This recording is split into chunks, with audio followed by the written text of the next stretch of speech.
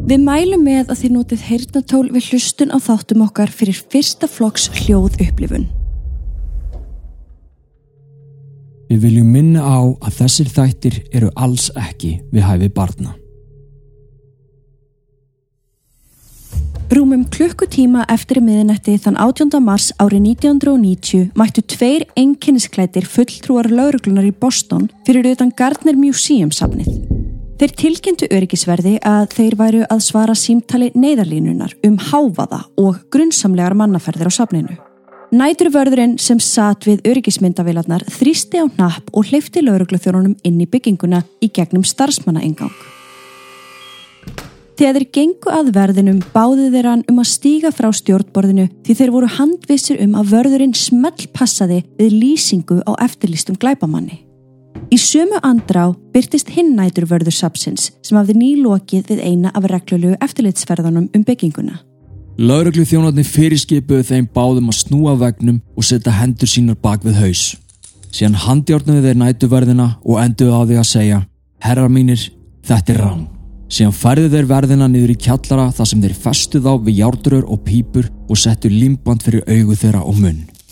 Við tók eitt sögulegasta rán í heimi sem stóð yfir í samtals 81 mínútu, þar sem alls 13 sögulegum listaverkum að verðmæti $500 milljón var rænt og hafa enn í dag ekki fundist.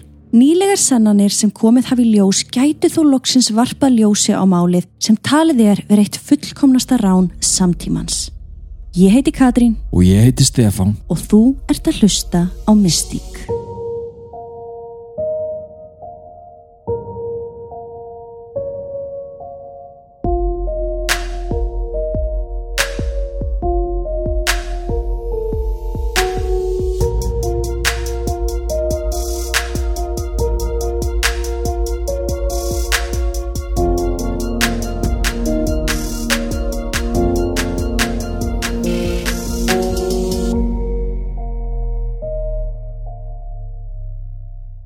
Ég búinn að vera með þetta tiltekna mál á heilanum í hansi langan tíma. Það er rétt, þú hefur alltaf svona notað hvert tækifæri sem við erum að tala eitthvað svona okkar á milli.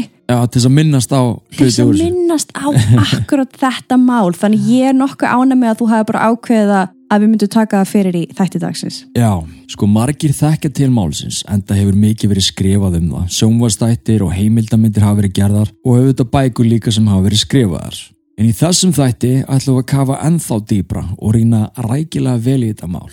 Það hefur alltaf svona sérstakann stað held ég hjá þeim sem má svona hafa gaman að Ocean's 11 og 12 og eitthvað svona ránu. Já, það meikar sens sko. Já. En byrjum samt aðeins á því að skoða safnið og við minnum á að hlustendur geta alltaf skoða myndir sem að fylgja þáttunum á Mystík umræðuhópnum á Facebook. Endilega komið og verið með í þeirri umræðin. Húsið var byggt á árunum 1898 til 1901 af Isabellu Stuart Garnder, listasafnara og stofnanda ýmissa góðgerðarsamtaka. Isabella hafði lengi safnað málverkum og listmunum, en þegar faðir hennar, David Stuart, lést árið 1891, byrjaði hún að vera umfangsmeiri í kaupum því hún fekk talsvert háar peningafjárhæðir í arf. Hennar fyrstu stóru listaverkakaup voru ári seinna þegar hún keypti hið fræga verk The Concert eftir Vermeer sem var málað árið 1664. Já, þannig á þeim tíma þá var þetta tiltekna verk, The Concert, núna yfir 220 ára gamalt. Það er geggjað. Mér finnst það awesome. Á næstu árum keypti hún fjölmörg önnur fræg verk af öðrum söfnurum og á uppboðum. Það var þá sem hún taldi komin tími á að reisa stað þar sem öll verkin gætu verið til sýnis. Hún keypti land á Fenway svæðinu rétt fyrir utan miðbæ Boston og sem fyrr tók smíði hússins aðeins 3 ár. Og þetta er sko risastórt ferkantað hús. Já, við erum með mynd af þessu hérna. Sko, þetta lítur ekki út eins og listasafna utan. Nei, þetta er svona eins og stórt, típist amerískt bókasafn eða einhver svona iðnaða verksmið. Mér finnst þetta meira að vera bara eins og eitthvað svona, eitthvað svona fjölbýlis hús eða einhvers konar iðnaðar vinnumannabústaður eða eitthvað svoleiðis. Akkurat, svona grábrúnt á litin á 4 eða 5 hæðum með rauðbrúnu þaki og það merkilegasta samt við húsið, það er miðjan á því. Já, Það sem sagt í svona hálfgerðum ítölskum stíl með opnum hæðum og einmitt þið sem hafið ekki tökað að skoða myndirnar á húsinu getið ímyndað ykkur ferkantaðan ramma með opnum svæði í miðjunni og svo opnar hæðir. Þetta pínu svona eins og kannski einhver hótel á Tenerife.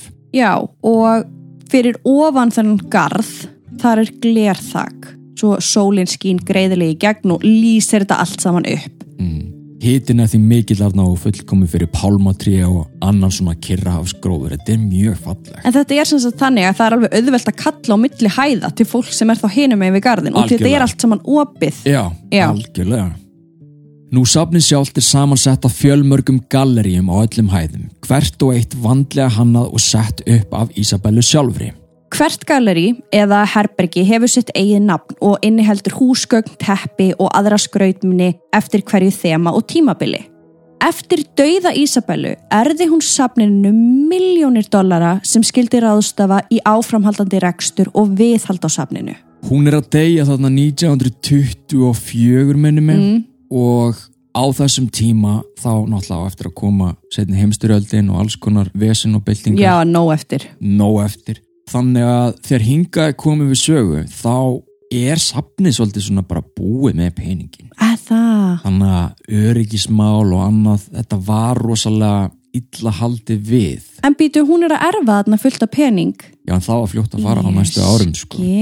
Ok, og þá var engin annar að halda þessu uppi. Átti hún enga afkomendur sem að tóku við? Nei, þetta voru bara aðrir galleristjórnendur sem að tóku svo við og þeir gerir auðvitað vænt þetta safn, en það var ekki á þeim standard sem að myndi kannski sjá Louvre-safnið eða annars slíkt. Ég skil.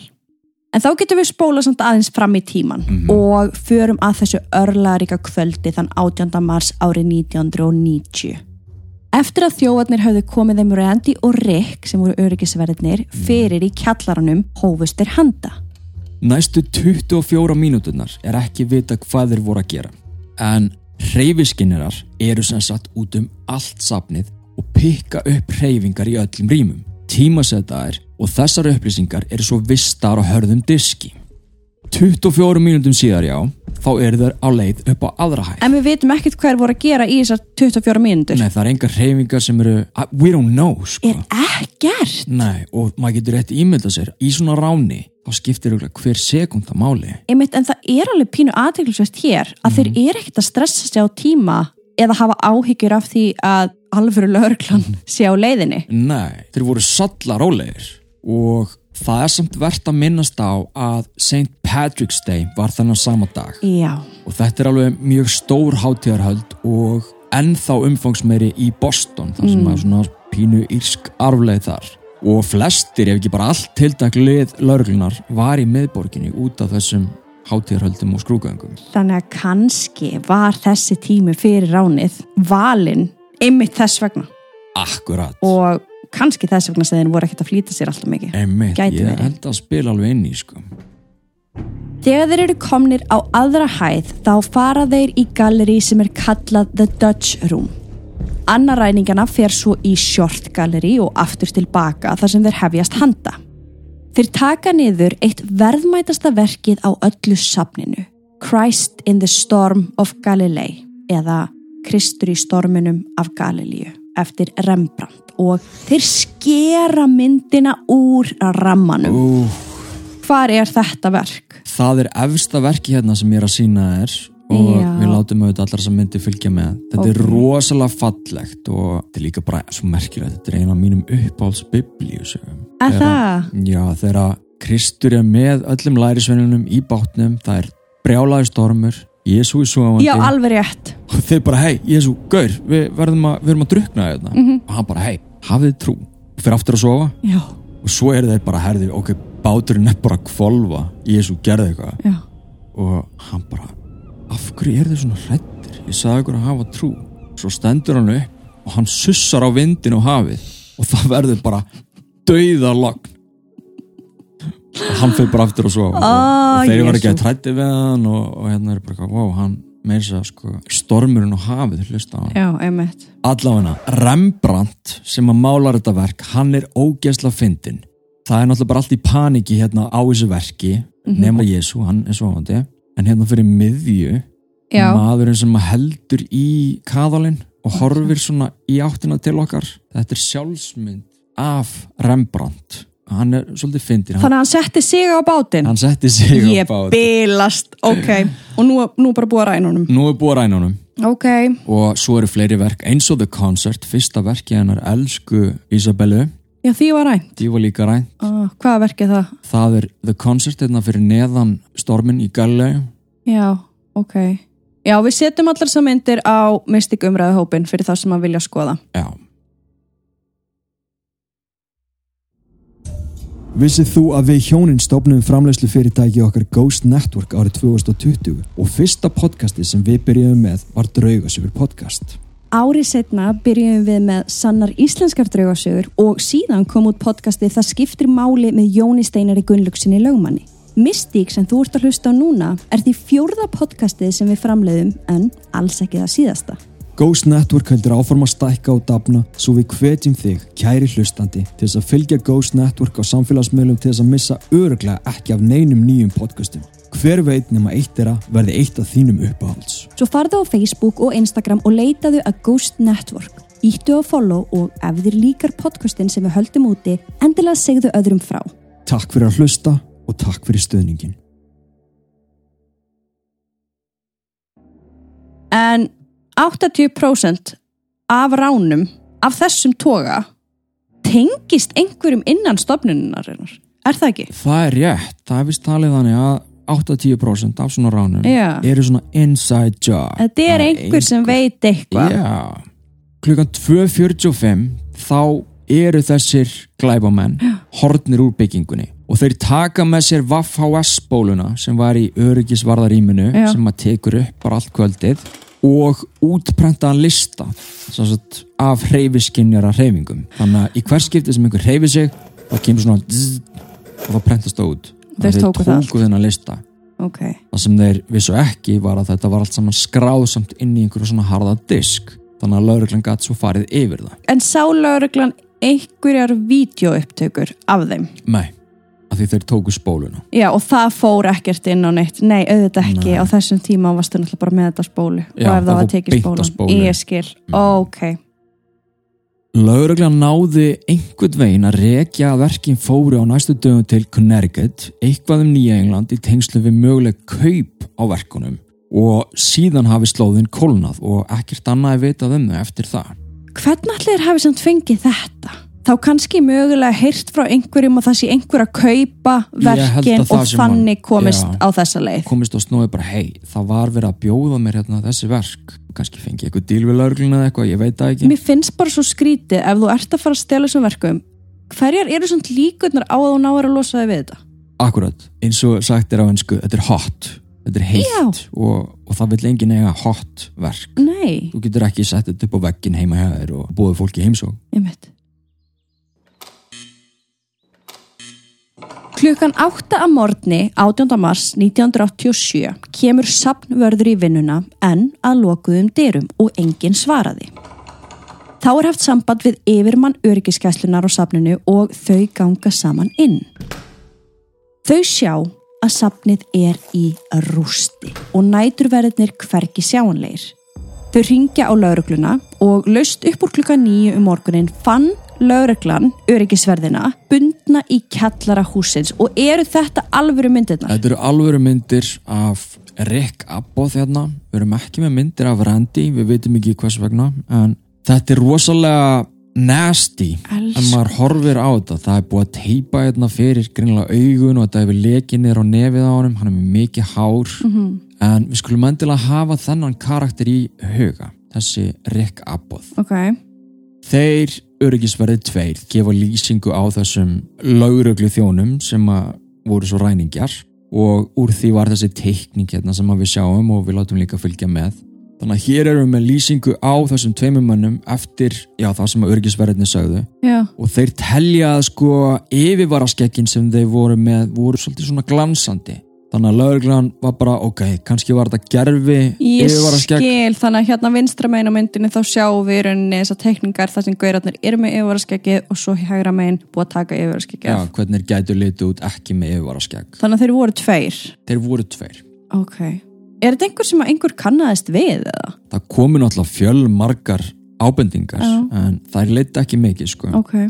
Það sem samt mjög áhugavert núna, það að Rick Abbott, þessi vinur okkar sem bundin hérna fyrir ofan, hann braut reglur og það var að það mátti ekki hleypa neinum inn í safnið á nóttunni. Okay. En ég meina ef lögreglan að koma, ég veit ekki við hverju þú býst, maður áörugglega að opna fyrir þeim. Já, maður spyr sig. Hann náttúrulega bara einhver 23 ára rockari, hann búinn að fá mikið svona á sig eins og hann hafi verið sökudólkurinn, þá vill alltaf einhver kenna einhverjum eitthvað og ef það enginn, þá hann svona næsti blóra böggullin af því það var hann sem að hleypti þeim inn, sem náttúrulega mjög ósanngjarnt gagnvart honum. Já, því hann var fórnarlamb í þessu. Hann var nefnilega fórnarlamb í þessu. Ekki nema hann hafi verið partur af þessu. Þá kemur maður að þessu með þessi 80%. Hann inside man, inside on the job? Ég skil. En það hefur ekki komið í ljós að hann hafi eitthvað tengst ráninu þannig og lögregla hefur iðulega yfirheyrt hann og... Þannig að hann var rannsakaður á sínum tíma? Var hann bara var hann suspect? Hann var talin vera suspect en þeir voru fljótir að bara hreinsa hann af öllu. Hann var alltaf tilbúin til að segja frá öllu og svo leiðis. Okay. En það sem athyglisvert að Rick Abbott, hann opnar þennan starfsmannahlera 20 mínútum áður en ránið á sér stað og hann segir að hann hafi verið bara svona að tjekka hvort að hurðin hafi ekki örugglega verið læst en þetta samsagt líka brot á reglum þannig að hann var Bítu ok, þannig að hann samsagt áður en fake lögreglan kom þá opnar hann starfsmanna innganginn lokar honum aftur og 20 mínútur seinna þá koma ræningarnir að sama inngangi og hann hafði opnað og hann hleypir þeim inn. Rétt. Það suspicious. Bittu bara sko. Nú. Af þessum 13 verkum þá var bara eitt þeirra á fyrstu hæðinni. Ok. Eins og ég segi, manstu með tímaskrána, þau nema allt. Já. Allar hreyfingar inn og út og einmitt hurðir opnast og lokast. Eitt verkið maneiverk af manni hérna sem þú sér með pípuhatt. Já. Það var fjarlægt úr herbergi sem á fyrstu hæð í bláa herbergi. Nema það var að gerast klukkan 12:40 sem að hreyfingar námust og svo 10 mínútum seinna. Býtu ég skil ekki? Nei, sem sagt ræningjarnir eftir að þeir komu inn, þeir fóru ekkert fyrstu hæðina. Þeir fóru beint á aðra hæðina og voru bara þar og fóru svo út innganginn. Ok. Einu hreyfingarnar sem að námust á fyrstu hæðinni, það sem þetta verk var í bláa herberginu, var 40 mínútum áður en ræningjarnir komu inn í húsið. Þannig að var einhver inn í þessu herbergi sem færði verkið? Það það eina sem manni dettur í hug, að því ekki fóru ræningjarnir inn í þetta. En ég meina, getur þetta ekki bara hafa verið öryggisvörðurinn að fara sinn venjulega leiðsögutúr? Ég meina, var hann ekki að fara inn í önnur herbergi? Jú, hann segir það og þetta var einmitt bara partur af hans rúndi að fara í gegnum safnið og þetta voru einu hreyfingarnar sem að námust úr þessu herbergi. Og það eru samt 24 mínútur sem við vitum ekki hvað voru að gera. Þeir gæti alveg hafa farið á fyrstu hæðina. Það gæti verið en nemarnir náma allan ekki hreyfingar þeirra. Hann segir samt bara að hafa gengið þarna inn áður en að ræningjarnir komu, tekið sinni rúnd. En maður spyr sig hvernig þetta verk gat horfið. Þetta meikar samt ekki sens. Sagan hans ekki að meika sens. En líka bara af hverju að opna þessa hurð. Já. Varstu vanur að gera það? Hafðirðu gert það ekki þjón áður? Hann segir svo, en maður veit ekki. Það ætti að vera nokkuð auðvelt að fara tilbaka í tíman og aðtöga, þessi gaur ofta taki hurðarhúnin og aðtöga hvort sé læst. Já, kannski var það einmitt tjekkað á og það svona hafa hann ekki verið lengur considered suspect. Þú veist, mér finnst svo sem ekki það grunnsanlegt að ef þú ert öryggisvörður í húsi að þú sérst að aðtöga hvort að hurðin sé læst. Þannig sé, nei. Ok, þetta skrítið. Já, og eitt ennþá sem aðtögavert við þetta verk, það að þetta verk var skrúað úr rammanum. Öll hin verkin voru skorin úr rammanum. Af hverju er þetta skrúað úr? Ég meina, segð þú mér. Var þetta eitthvað mikilvægara verk heldur en önnur? Nei, en þetta ansi verðmætt verk. Töluvert minna. Þetta í rauninni svona á stærð við iPad en fartölvu. Var þetta minnsta verki sem var stólið? Já, þetta með þeim minn. Kannski þess vegna sem var skrúaður? Bara auðveldra? Já. Nei, ég veit það ekki. Ég hef ekki hugmynd. Ok. Nei. Það kemur samt eitt í viðbót og það að daginn áður þá hafi Rick Abbott, öryggisvörðurinn, opnað fyrir öðrum manni. Rick? Gaur? Já, þetta var kvöldi áður og þetta náðist á öryggismyndavél. Lögreglan gaf þetta myndband svo út en reyndar ekki fyrir árið 2000 og eitthvað. Og þá var hægt að debunka að þetta var svo sagt yfirmaður öryggisgæslunnar. En það var lengi verið haldið að þetta væri bara einhver grunsamlegur og Rick hafi verið að hleypa fólki inn bara í tíð og ótíma. En ég meina Rick greinilega að hleypa fólki inn. Greinilega. Sorry, en þetta you had one job. You had one job. Og svo var hann nýverið búið að segja upp sem sagt. Hann? Já, hann ætlaði að hætta eftir 2 vikur. Og hætti hann eftir ránið? Hann hætti strax eftir ránið. Oh boy, ok. Okkur langar að segja frá þætti sem að Draugasögur podcast Hitlavarpið okkar gaf út í október árið 2021. Þetta þáttur númer 70 sem heitir Fyrra líf. Ef þú hefur gaman að mystík þá mjög líklegt að þú hafir almennt gaman að undarlegum hlutum sem fá mann til þess að hugsa og treysta okkur. Þátturinn okkar Fyrra líf mjög dularfullur. Þúsundir frásagna endurfæðingu einstaklinga hafa valdið læknum og vísindamönnum hugarangri heim allan. Endurfæðing, stundum kallað endurholkun, kenning sem þekkist í nánast öllum trúarbrögðum. Í þessum þætti skoðu hvort að sé eitthvað til í þessum kenningum. Eru þetta bara svikarappar eða eru allir vitnisburðir þeirra sem að minningar hafa fyrra líf eitthvað sem þeir hreinlega átt ekki að muna? Leitaðu að Draugasögur podcast inn á þinni hlaðvarpsveitu og hlustaðu á þátt númer 70, Fyrra líf. Ef sá þáttur heillar þig skaltu endilega kíkja inn á patreon.com/draugasögur og skoða áskriftarleiðirnar sem við bjóðum upp á þar. En þá fyrir maður að pæla ok, hvað ertu að fara að gera með þessi verk? Þú veist, eins og við tölum Bara veit það ekki, ég veit það ekki. Spjótin beindust fljótlega að Boston mafíunni og La Cosa Nostra og öðrum þannig típum Ég skil það. Þetta hlýtur að vera mafían. Já, að því að þetta þekktist að ræna svona verkum, halda þeim svona sem bargaining chip, hvað getur maður sagt? Já, bara þú veist, við eigum þetta og ef þið takið einhver tíman okkar gæja, þá getum við skilað inn málverki. Já. Eitthvað svona, þannig að þú veist, við erum með eitthvað sem þið viljið. Akkurat þannig. Já. Bara halda þeim gíslingu og ef að þau þurfa á þeim að halda, þá getur það bara einmitt, hey, slepptu þessum gæja og við skulum láta þið fá 2 Make a sense. Já. Glæpamaðurinn Bobby Donati sem lengi var svona aðal suspect, hann var náttúrulega í tengslum við mafíuna og þetta var svona ákveðið mafíustríð sem var í gangi. Stórglæpamaðurinn Miles Connor, hann var oft yfirheyrður vegna málsins en hann var líka stórtækur listaverkaþjófur. Ok. Hann satt samt inn í fangelsi þegar ránið á Garnder safninu átti sér stað. En býttu samt aðeins vegna þess að þú getur samt alveg verið að skipuleggja stórt rán.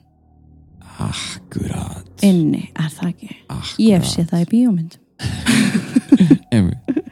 Hann og Bobby Donati höfðu nefnilega skoðað safnið 1 til 2 árum áður en ránið átti sér stað. Og Miles Connor, hann var bara, ef einhver gerði þetta, þá það vinur minn Bobby, að því við vorum alveg búin að plana þetta. Í alvöru? Og þetta var á bucket listanum hans. Hættu? Bara, ef ég ætti mér eitt svona safn sem ég vil ræna, þá það Garnder safn. En greinilega einhver fór á undan mér og þetta var ekki ég. Já, kannski var hann búin að leggja línurnar og sína, þú veist, alla veiku þætti í öryggiskerfinu sem gæti gagnast hinum sem fór actually inn. Ok, var eitthvað fylgst með þeim eftir á? Já, ég held að sé nánast örugt að það tengist mafíunni á einhvern hátt. Já. Þetta alveg 99% þannig. Þessi menn sem að rændu safnið, sem sagt aðal gæjarnir, það talið að þeir hafi bara verið starfsmenn mafíunnar. Já, ok. Og lögreglan segir að þeir séu alveg bara nokkuð vissir að þeir hafi látið lífið 1 ári eftir ránið. Af hverju segja þér það? Þeir segist vita hverjir þetta voru. Og af hverju 1 ári eftir? Það? Já, segist vita hverjir þessir á teikningunum voru og þeir passa við einhverja sem að létust 1 ári setna. Þannig að líklegast hefur bara mafían verið að hreinsa til, allir sem vissu eitthvað. Ef þeir vissu hver þeir voru, voru þeir búin að tala við þá eða? Nei, en líkin hafa sannlega fundist og þá svona, ok, við vitum hverju þetta bara þessi passa við þessa og þeir eru með tengingu í mafíuna. Og þetta óupplýst morð eða? Já. Á þessum 2 dútum? Á þessum 2 dútum. Hvað í gangi? Og þessi Bobby Donati, þessi flotti mafjósi sem að fólk hélt að bara raunverulega væri með verkin hjá sér. Já. Hann fannst látin í skottin á bílnum sínum 3 árum seinna. Þannig að þú sérð að allir sem að vissu eitthvað Þeir að deyja. Þeir detta niður dauðir. En hinn gaurinn sem var hann í fangelsinu, Miles. Hann talar bara tæpi tungulaust. Hann bara mjög stoltur og hefur veitt svona lögreglu sína faglegu þekkingu á ránum til þess að hjálpa og hann hefur fengið einhver díl líka sko. Okay. Hann hefur setið innu fyrir 3 rán en segist hafa allavega staðið að baki 30. Ok, þannig að það allir að deyja og við vitum ekkert hvað þessi verk eru. Nei. Hæ, Agnes. Og ég var hérna í Límbúti. Ef þið vantar þetta ekstra til að ná þínum markmiðum, þá kappkostum við að finna vöru sem henta þér. Kíktu til okkar í Límbúti í Glæsibæ þar sem hlutinir gerast.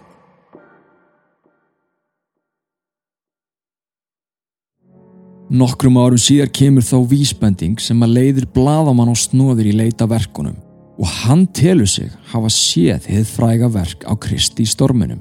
Það var svona svolítið grunnsamlegt, það var einhver búinn að eiga í samskiptum við hann. Hann var leiddur í einhvern bíl, fór í einhvern langan bíltúr 2-3 klukkutíma, svo var hann komin í einhverja vörugeymslu og það opnað þessi geymsla og hann skín svona ljósinu inn, sá sem með honum og þá segir þessi blaðamaður að hann hafi séð verkið af Kristi í storminum inn í þessari geymslu. Hvað var hann að þælast? Ég skil ekki af hverju var hann að gera þetta. Þetta var einhvers konar svona, hann var að leita að verkunum og það var einhver sem að taldi sig. Vita hvað það var. Já, og væri mögulega með einhver svona, eitthvað í huga að fá eitthvað í staðinn fyrir þau. Og var þetta verkið? Það reyndist vera að eftir að smá bútur var klipptur úr verkinu, að þetta var ekki Rembrandt verk. En þetta var eins verk? En þetta var eins. En þetta var ekki upprunalega verk? Nei, ekki samkvæmt rannsóknum. Okay. Sko. En svo veit maður ekki alveg hvað til í því, hvort að það gæti hafa verið. Sumir segja að DNA-rannsókn sem framkvæmt var mörgum árum seinna hafi leitt í ljós að þetta hafi verið Rembrandt-verkið, en það eru bara svona ýmsar sögusagnir. Bottom lineið er að verkin hafa ekki fundist. Okay. Svo eru margir sem að segja já, bróði minn og frændi hans, þeir voru með þetta verk fyrir ofan rúmið sitt. Einhver stelpa sem átti one night stand með einhverju manni, hún segist hafa séð eitt af þessum 13 verkum inni hjá manninum sem hún sængaði hjá. Eitthvað svona, alls konar. Er þetta rannsaka allt saman? Þetta er allt saman rannsaka. Og þetta er alltaf dýbanka? Þetta er allt saman. Svona sögur, það er svo gaman að sjá. Við erum svo miklu sögumenn, við mennirnir, og við höfum bara alltaf verið þannig. Hvernig þetta fer á flug, svona orðrómur. Já, og það getur einhver sem er sagt bara, já, hei, ég held að mamma mín sem er verkið. Og líka sko, mögum ekki gleyma því að það eru rosalega margir vitleysingar nóti sem fá eitthvað út úr þessu. Já, það er til dæmis oft bara í morðmálum að þá allt í einu er einhver gaur sem hringir í fjölskyldinu og bara, hei, ég veit hver dóttiðin er. Kontu hinga og þeir fá bara eitthvað út úr því að vera að gefa villandi upplýsingar. Spáði því, og hrista bara alvarlega í þessu. Já. Gefur von og allt svona. Þannig að, en býtu, hvernig staða núna? Það hefur ekkert fundist. Nei, en það hefur verið... Ekki eitt málverk. Ekki eitt þeirra. Það hefur verið leitað og grafið upp á ótrúlegustu stöðum út öll Bandaríkin. Okay. Blaðamenn hafa fylgst með uppgröftum og ég meina það hefur bókstaflega öllum steini verið snúið við í leita af þessum verkum. Og ekkert fundist. En það liggur fyrir $10 milljón fundarlaun fyrir verkin til þeirra sem geta leitt til endurheimt á listaverkunum í fullkomnu standi, það ekki? Jú. Þetta eru náttúrulega $500 milljón virði af listaverkum. Já. Ég meina $10 milljón í fundarlaun er alveg ágætið summa og ég meina það geti alveg potað í einhvern bara hei, kannski ég ætti að segja hvar verkin eru. Já, algjörlega. En hvernig er þetta í dag? Þú veist, hvernig er safnið í dag? Í dag standa tómir rammar þeirra verka sem stólið var á veggjunum sem að þau eitt sinn prýddu. Og bara ekkert verið hreyft við þeim? Nei. Það finnst mér merkilegt. Þetta er svolítið fallegt samt líka. Það er svona sorg en samt smá svona fáin í þessu líka. Ég skil. Þetta er svona merki að verkana er sárt saknað. Já. Ég vonum að einn daginn þá skilaðu sér aftur heim á Garnder Safnið. Svona rétt í lokin. Hvað heldur þú að hafi gerst? Þú sem ert búin að búa í þessu máli í marga mánuði. Hvar eru verkin, Steffi? Ég held að þessi Rick Abbott öryggisvörður, ég held að hann tengst þessu ekki neitt. Ég held að sé bara villur stundum í þessum tímaskráningakerfum.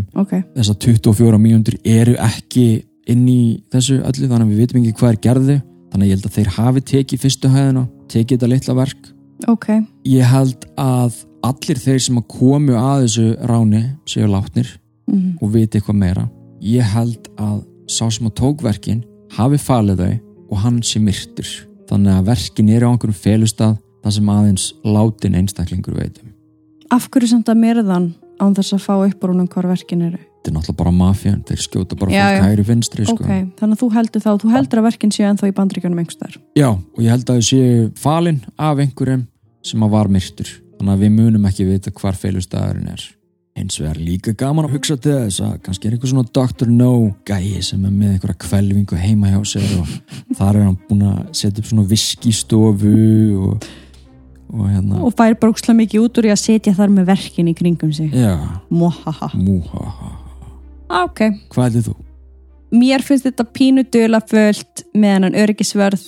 Mér finnst pínu dularfullt að þessar 24 mínútur sem við vitum ekkert ég veit það ekki. Mér finnst þetta ekkert langsótt hjá þér samt, þín hugmynd sko. Ég er svo sem alveg sammálinni. En mér finnst þetta skrítið og mér finnst bara alltaf skrítið þegar eitthvað gufar upp. Hvort sem það er málverk eða fólk eða bara þegar fólk bara hverfur. Mér finnst þetta alltaf skrítið. Og einhvern veginn enginn veit neitt. Það hlýtur einhver kannski að vita. Býtu, hvaða ár er þetta að gerast? 87. Já, 36 ár síðan. Við verðum bara að bíða og sjá. Ég meina við fylgjumst með. Já, ég fylgjumst með þessu. Ég held samt að verkin koma aldrei til með. Aldrei? Nei. Jú, einn daginn. Já, einn daginn. Kannski eftir svona 300 ár þá er einhver að finna eitthvað í einhverjum gömlum bílskúr undir einhverju. Já, þetta eru stolnu verkin þarna í gamla daga. Ég meina annað en sem við nú gerst. Ég man nú eftir einhverju stelpu hérna á einhverjum heimavæstaskóla. Hún var með hauskúpu sem hún fekk gefins frá afa sínum sem fekk hana gefins frá einhverjum og það var bara hauskúpa sem var verið að leita að í einhverju morðmáli. Hún var bara búin að vera að geyma penn í henni. Já, ég held pottið að þetta verði eitthvað neð. Þetta er eitthvað svona, þú veist, hún fattaði ekkert að þetta væri eitthvað svona mikilvægt. Herri, þetta er merkilegt. Takk fyrir að hlusta á Mystic Málvíkunar. Við sjáumst hress og gott. Eftir viku.